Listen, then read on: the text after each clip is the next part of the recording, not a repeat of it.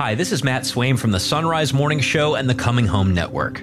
Each Lent, the church calls us to commit ourselves to the three pillars of prayer, fasting, and almsgiving. Depending on how we're wired, for each of us, usually one of those pillars can be a little more difficult than the other two. Some of us are naturally spiritual, so we find prayer easy, but maybe fasting is more difficult.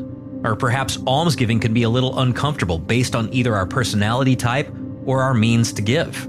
On the other hand, some of us fast regularly already as part of our normal diet or spiritual disciplines, but we have struggles in our prayer life, and maybe we're confused as to where we should give alms with so many opportunities out there. And yet, some of us are naturally generous or have been greatly blessed with material goods, and we're eager to give alms, but perhaps we're reluctant to fast, and maybe we don't know exactly how to pray.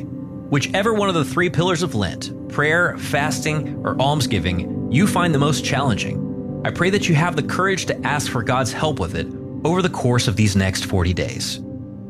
Maybe this Lent, God is challenging you to get outside your comfort zone and focus on the Lenten practice that might bring the greatest spiritual growth in your life. Whether that's prayer, fasting, or almsgiving, I pray that this Lent bears great spiritual fruit in your life and is a blessing to others. And I welcome you on our journey together into the desert with Christ this Lent.